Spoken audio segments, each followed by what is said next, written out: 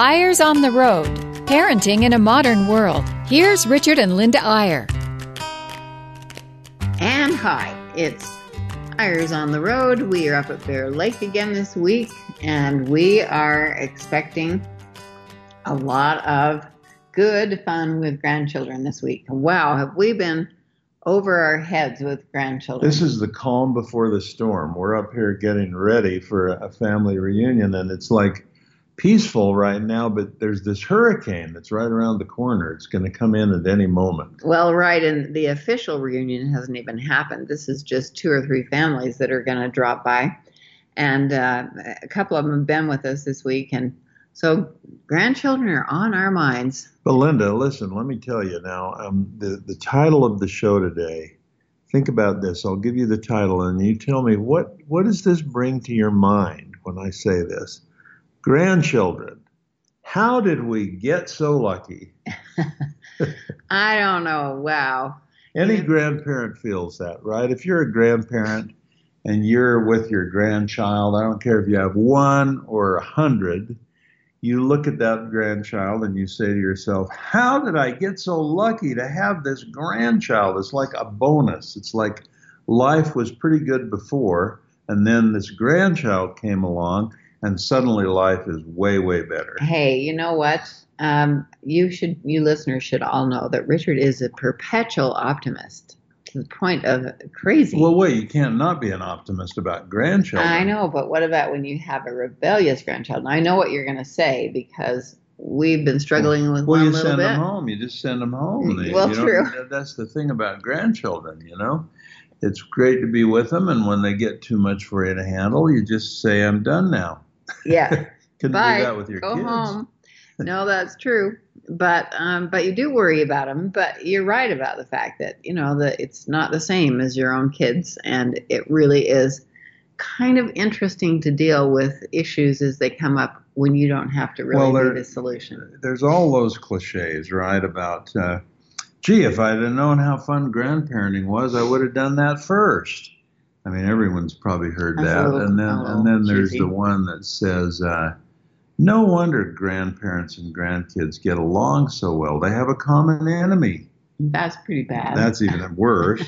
But when you think about grandparenting, Linda, I mean, it's like, well, we're going to tell you listeners about a couple of books we're working on. But in doing the research for these books, one of the things we found was an enormous survey done by an insurance company, a life insurance company, of baby boomers, and actually of people who were turning 65.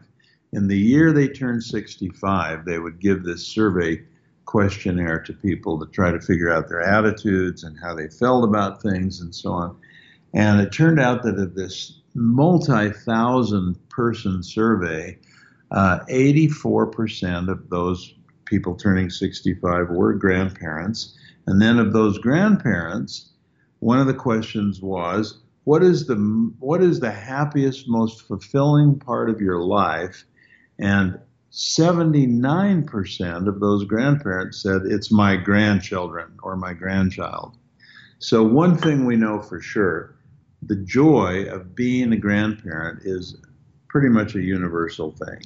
It really is. And boy, we have really had an amazing couple of weeks because we've had such a mix of grandchildren.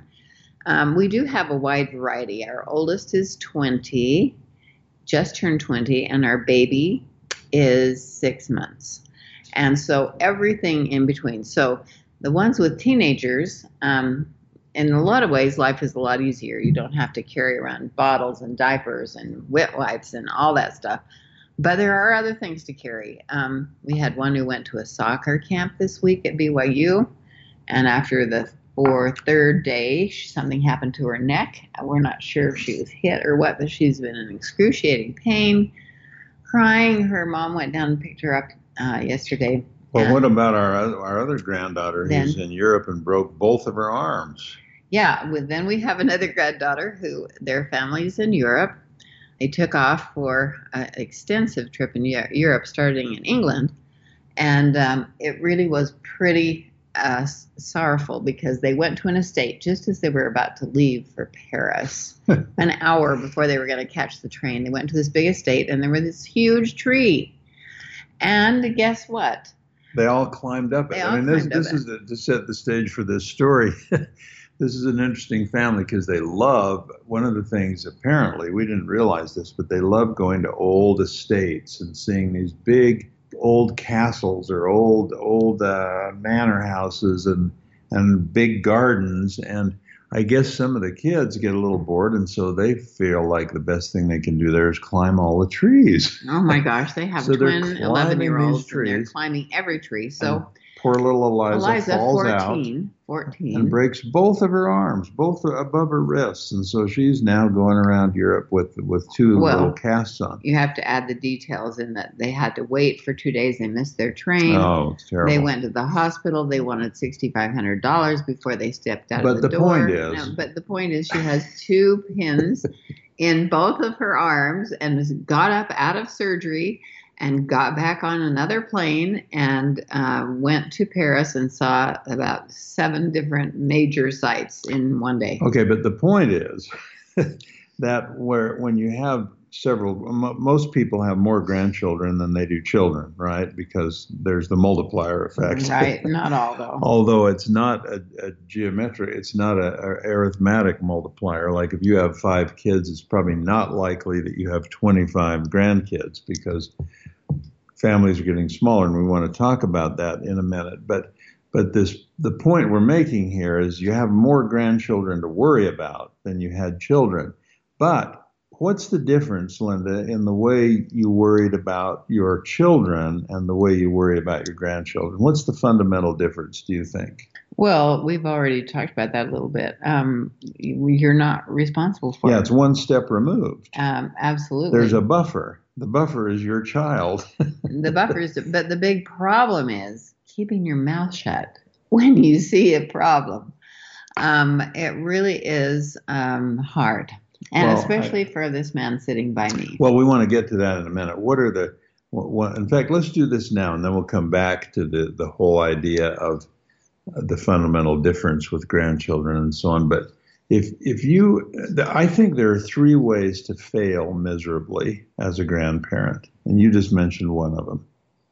Yeah, absolutely. Saying too much, too many opinions, and getting in the middle. And being too proactive as a grandparent, being too controlling, being too much of a know-it-all, being too much of the person that has all the answers and that wants to tell your children how to raise your grandchildren and so on. Now, being proactive is good. In fact, the name of the new grandfathering book that I just finished, and it's actually at the printer now. We're going to talk about these books because Linda's doing one on grandmothering. I'm doing one on grandfathering.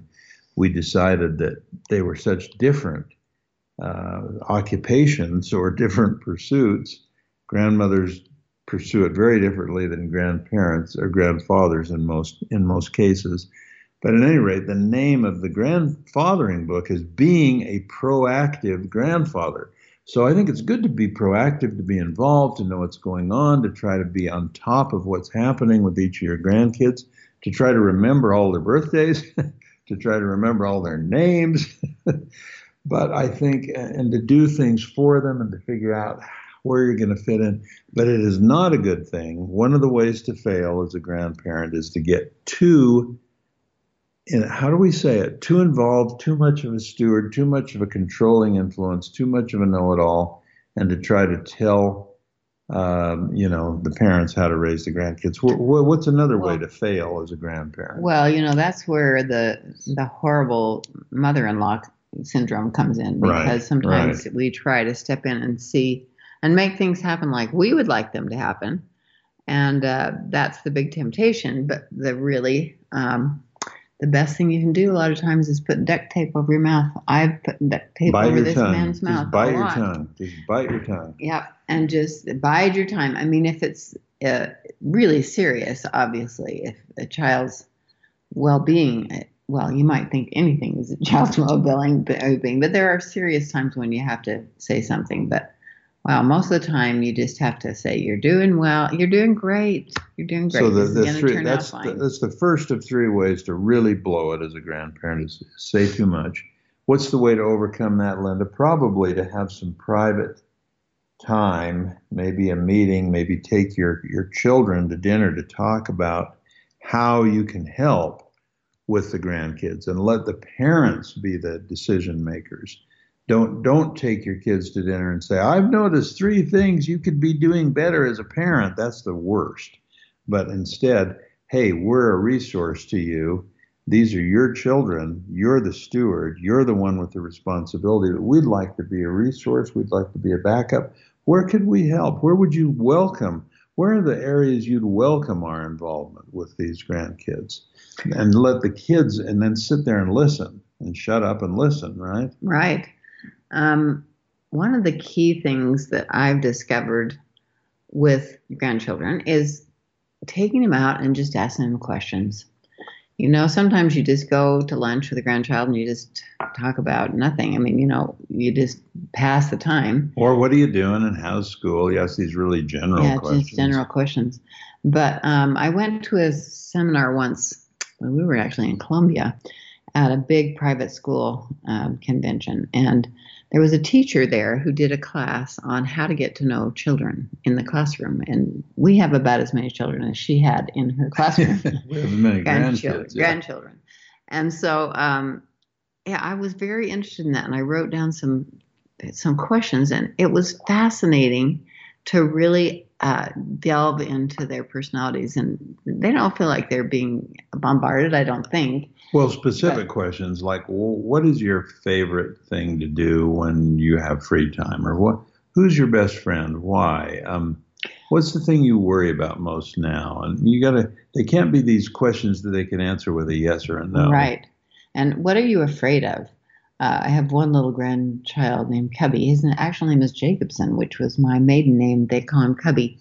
And he has such a soft little heart. And anything scary in a movie, he can't, it goes over and over in his mind. He can't get rid of it, you know. And so he was talking about something really scary in one of the movies. And then a year later, I asked him again, you know, what scares you the most? He says, well, scary movies. You know, this lasted for a long time for him.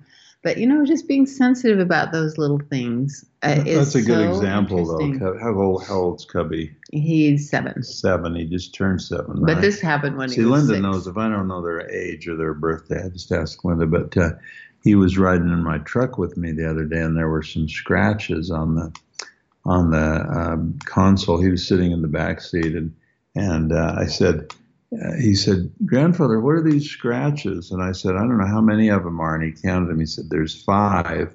And without thinking, I said, "Oh, well, that was when there was a mountain lion in there, and he scratched it with his Oh, paw." dear, you should never say something like that. There was a total silence, and Cubby said, "Where is he now?" So you have to know him, and I mean in this way it's like parenting, right, Linda? You don't parent all children the same. You don't grandparent children all the same. The key is having a sense of who they really are, and being the one person who just accepts them completely unconditionally. Parents would like to say, "I love my kids unconditionally," but that's really hard for parents. It's really easy for grandparents. We need to take a little break here in a minute, but we've only covered one of the ways to fail as a grandparent. Let me mention the second one, and you can think about it during the break, and then we'll come back and talk about it. And you know what?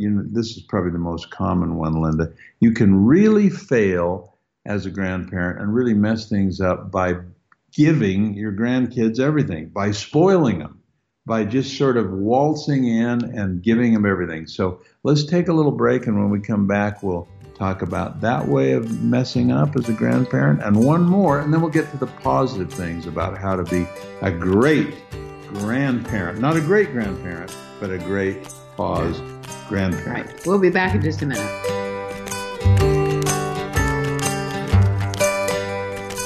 And we're back on Eyres on the Road, talking about the joy of grandparenting, but also the potential pitfalls, Linda. As we mentioned in the first half, the biggest pitfall is probably saying too much giving too much advice. Second biggest one is spoiling them. And we hadn't really talked much about spoiling. That's what we're getting into now. Sometimes we feel like it's our prerogative to spoil our grandchildren. We have a little more money than we had when our children were growing up, usually, not always. And we really want them to have the things that they want.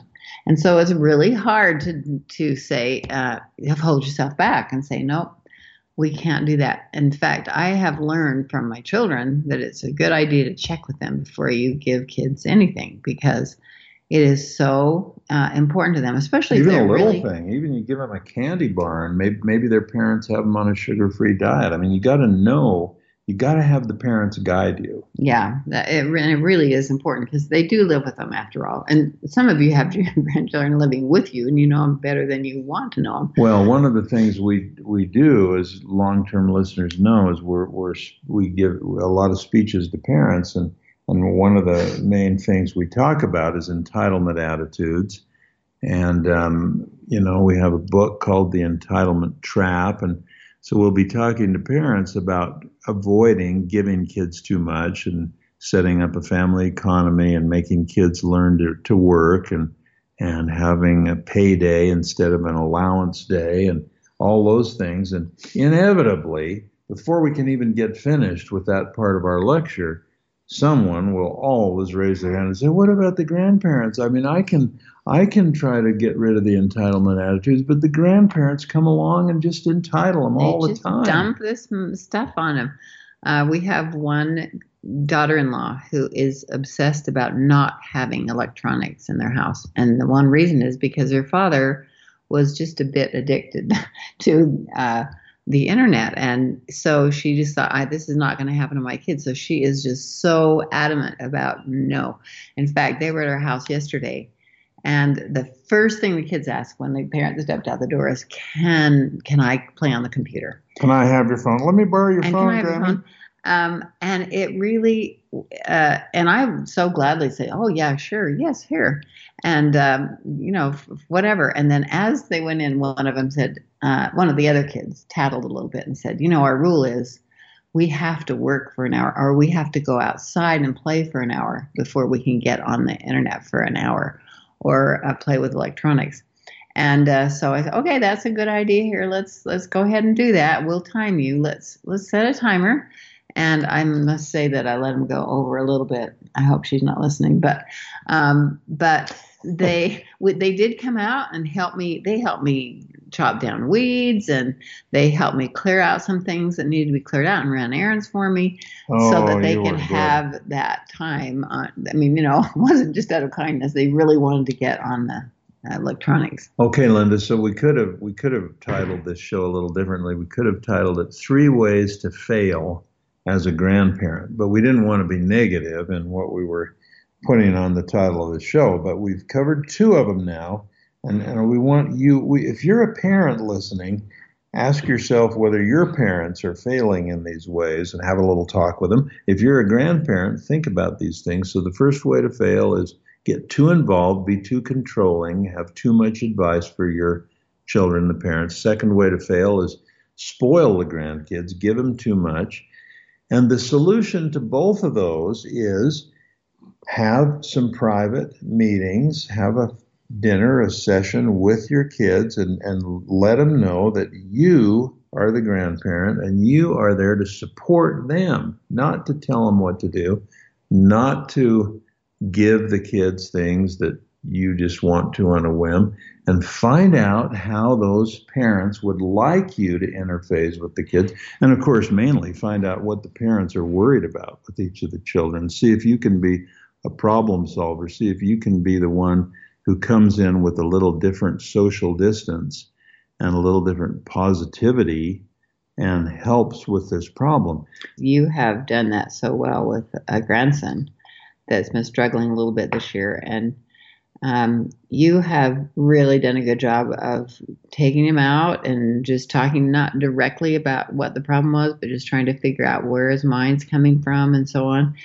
And But So only you were after a great lot. help. But only after a lot of consultation with his parents. Well, yes, and that's right. And they ask you to do that, which is a good thing. But the real solution was just more simple than we realized. A really dynamite girl. Well, let's not get into that. But She's you're so right. cute, and he's changed his attitude. So sometimes peers can do both ways. They can go down the road the wrong way, or they can go down the road the right way. And so Yeah, it's well, absolutely interesting. that is a good point, and that is actually a good example. I'm sure I have some bad examples, but that's a good example of consulting with the parents, finding out what the needs are, being sure you understand what's really going on, and then counseling with the parents as to how you can help. And sometimes it might be just a supportive supplemental role. Sometimes it might be a form of direct intervention. Now, what's the third way to fail as a grandparent? I bet everyone listening would know this if you think about it. And it may be the most common, unfortunately. And that's to just disengage. That's to just not be interested. That's just to say, hey, I've been a parent. I've raised my kids. I certainly don't want to get too involved with these grandkids. I'll send them a gift every once in a while, or I'll get together with them at Christmas or whatever. That's the saddest one. And there are a lot of grandparents who just don't want to be bothered, And the epitome of it, I guess, would be I don't even like to be around kids. I live at a senior community. Kids aren't even allowed here. I just play golf. I've done my family thing. I want to be done now. The reason that's so sad, I think, is not only do the grandkids need their grandparents if they're lucky enough to have them, the grandparents really need the grandkids. I mean, if you want a sure formula for getting old faster than you normally would, just isolate yourself from your grandkids or from any kids. Just be around other people of your own age, and you can accelerate how fast you're getting old. Yeah. Anyone want to try that? Well, some people may disagree. You're getting older because you're worrying about your grandchildren when you know about all their deep, dark secrets. But it really is true that some people are just not involved. We were at a retreat up in Colorado a couple of years ago, and a really sharp couple who were running the retreat said, we want to sit by you at dinner because we've got to have some advice. Our parents have just disengaged from our family. And we have 2 teenagers who are darling kids, but they really need some direction. And they could help so much. And they've just gone off and they don't want anything to do with them. And what do I do? And it really it's kind of a sad story. What we told them, by the way, is, you take them to dinner. Take your parents to dinner and don't beg them. Don't say, hey, we really need your help with our kids, although that wouldn't be a bad thing to do. But instead, tell them about your grandkid. Tell them the things they don't know, what those kids are doing, what's exciting about them, where their potentials are, what you've noticed in them. Get the grandparents up to speed in terms of who these kids are and what their gifts are and what their aptitudes are and what their talents are, who their friends are, and get that communication going so the grandparents can understand where these kids are going and where they might be able to help a little bit, right? Right. And then just say, we really need some help with Susie, who is whatever the problem is. And we think you could really help as an outside person. I mean, obviously you're part of the family, but as somebody kind of removed from the situation, if you could share something from your childhood or your teenage years or something, that would really be helpful. Now, Linda, let's use we've got another 6 minutes, 4, maybe 4. Let's use this last few minutes to give the listeners, our loyal listeners on Ours on the Road, a little preview of these books we're working on, because we're pretty excited about them. And we thought we were writing a book on grandparenting, and at some point, what was it? We just couldn't work together and we split off. Why did we decide to do one book on grandfathers and a different book altogether? Well, we were going to do one on grandparenting, and then they wanted me to do one on grandmothering. I went, no, I'm going to put all my ideas in the grandparenting book. I've got to do something separate. And so it worked out. It evolved. Well, and I think we decided that grandparents and grandfathers and grandmothers are two very different animals.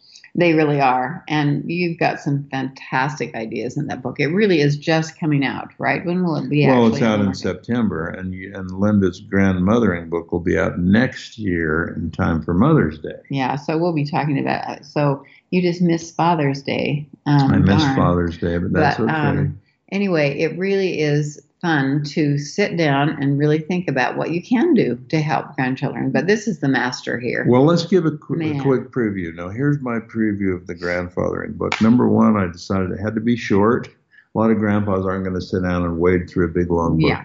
Number two, it had to be really to the point. And number three, it had to be not about a whole list of things to do as a grandparent, but rather it had to be about what you want to be as a grandparent. So it has things like be a communicator and how to communicate with these kids, be a champion, how to support them and give them various kinds of love that they need, be a financial resource, but in a careful way so that they understand where you can give matching grants for certain things and a whole host of different financial possibilities. Being a secret sharer. I talk about having some secrets that you share with grandkids that are secrets of life that go with stories and so on. But it's simple, it's straightforward, it's to the point, and it's short because I don't think grandfathers will read too much. Our publisher was funny. He said, the way we'll sell this book is that the grandmothers will step in and buy it for their husbands. I know. Now, give a brief preview of the grandmothering book. I know it's going to have recipes in it. Well, thanks for spoiling the surprise. No, we started on this, and we have had so much fun with our grandchildren. I have through the years with Grammy camps and all kinds of fun things that we've done. And I was thinking that as we were getting ready for this reunion, one of the biggest things about a grandmother is she needs some recipes for our crowd. Every time we get this crowd together, and everybody helps, but wow, we have some really talented daughters-in-law, and then we had some friends up last week with 5 young families, and they had such great ideas. And I'm thinking, man, this is what we need for an appendix for this book, is some great recipes that are easy. Some are gourmet. It just depends on, what they want, but it'll be so fun. Yeah, I think you're right, Linda. So the message today, if you're a grandparent, is just count your lucky stars, because nothing is greater than being a grandparent. And I agree with that. And if you're a parent and you've got some parents who you want more involved with your grandkids, have a special meeting, figure it out, team up. Be a team. It doesn't take a village to raise a child, but it takes an extended family. It does, and we wish you the very best on that, and we'll see you again next time on Eyres on the Road.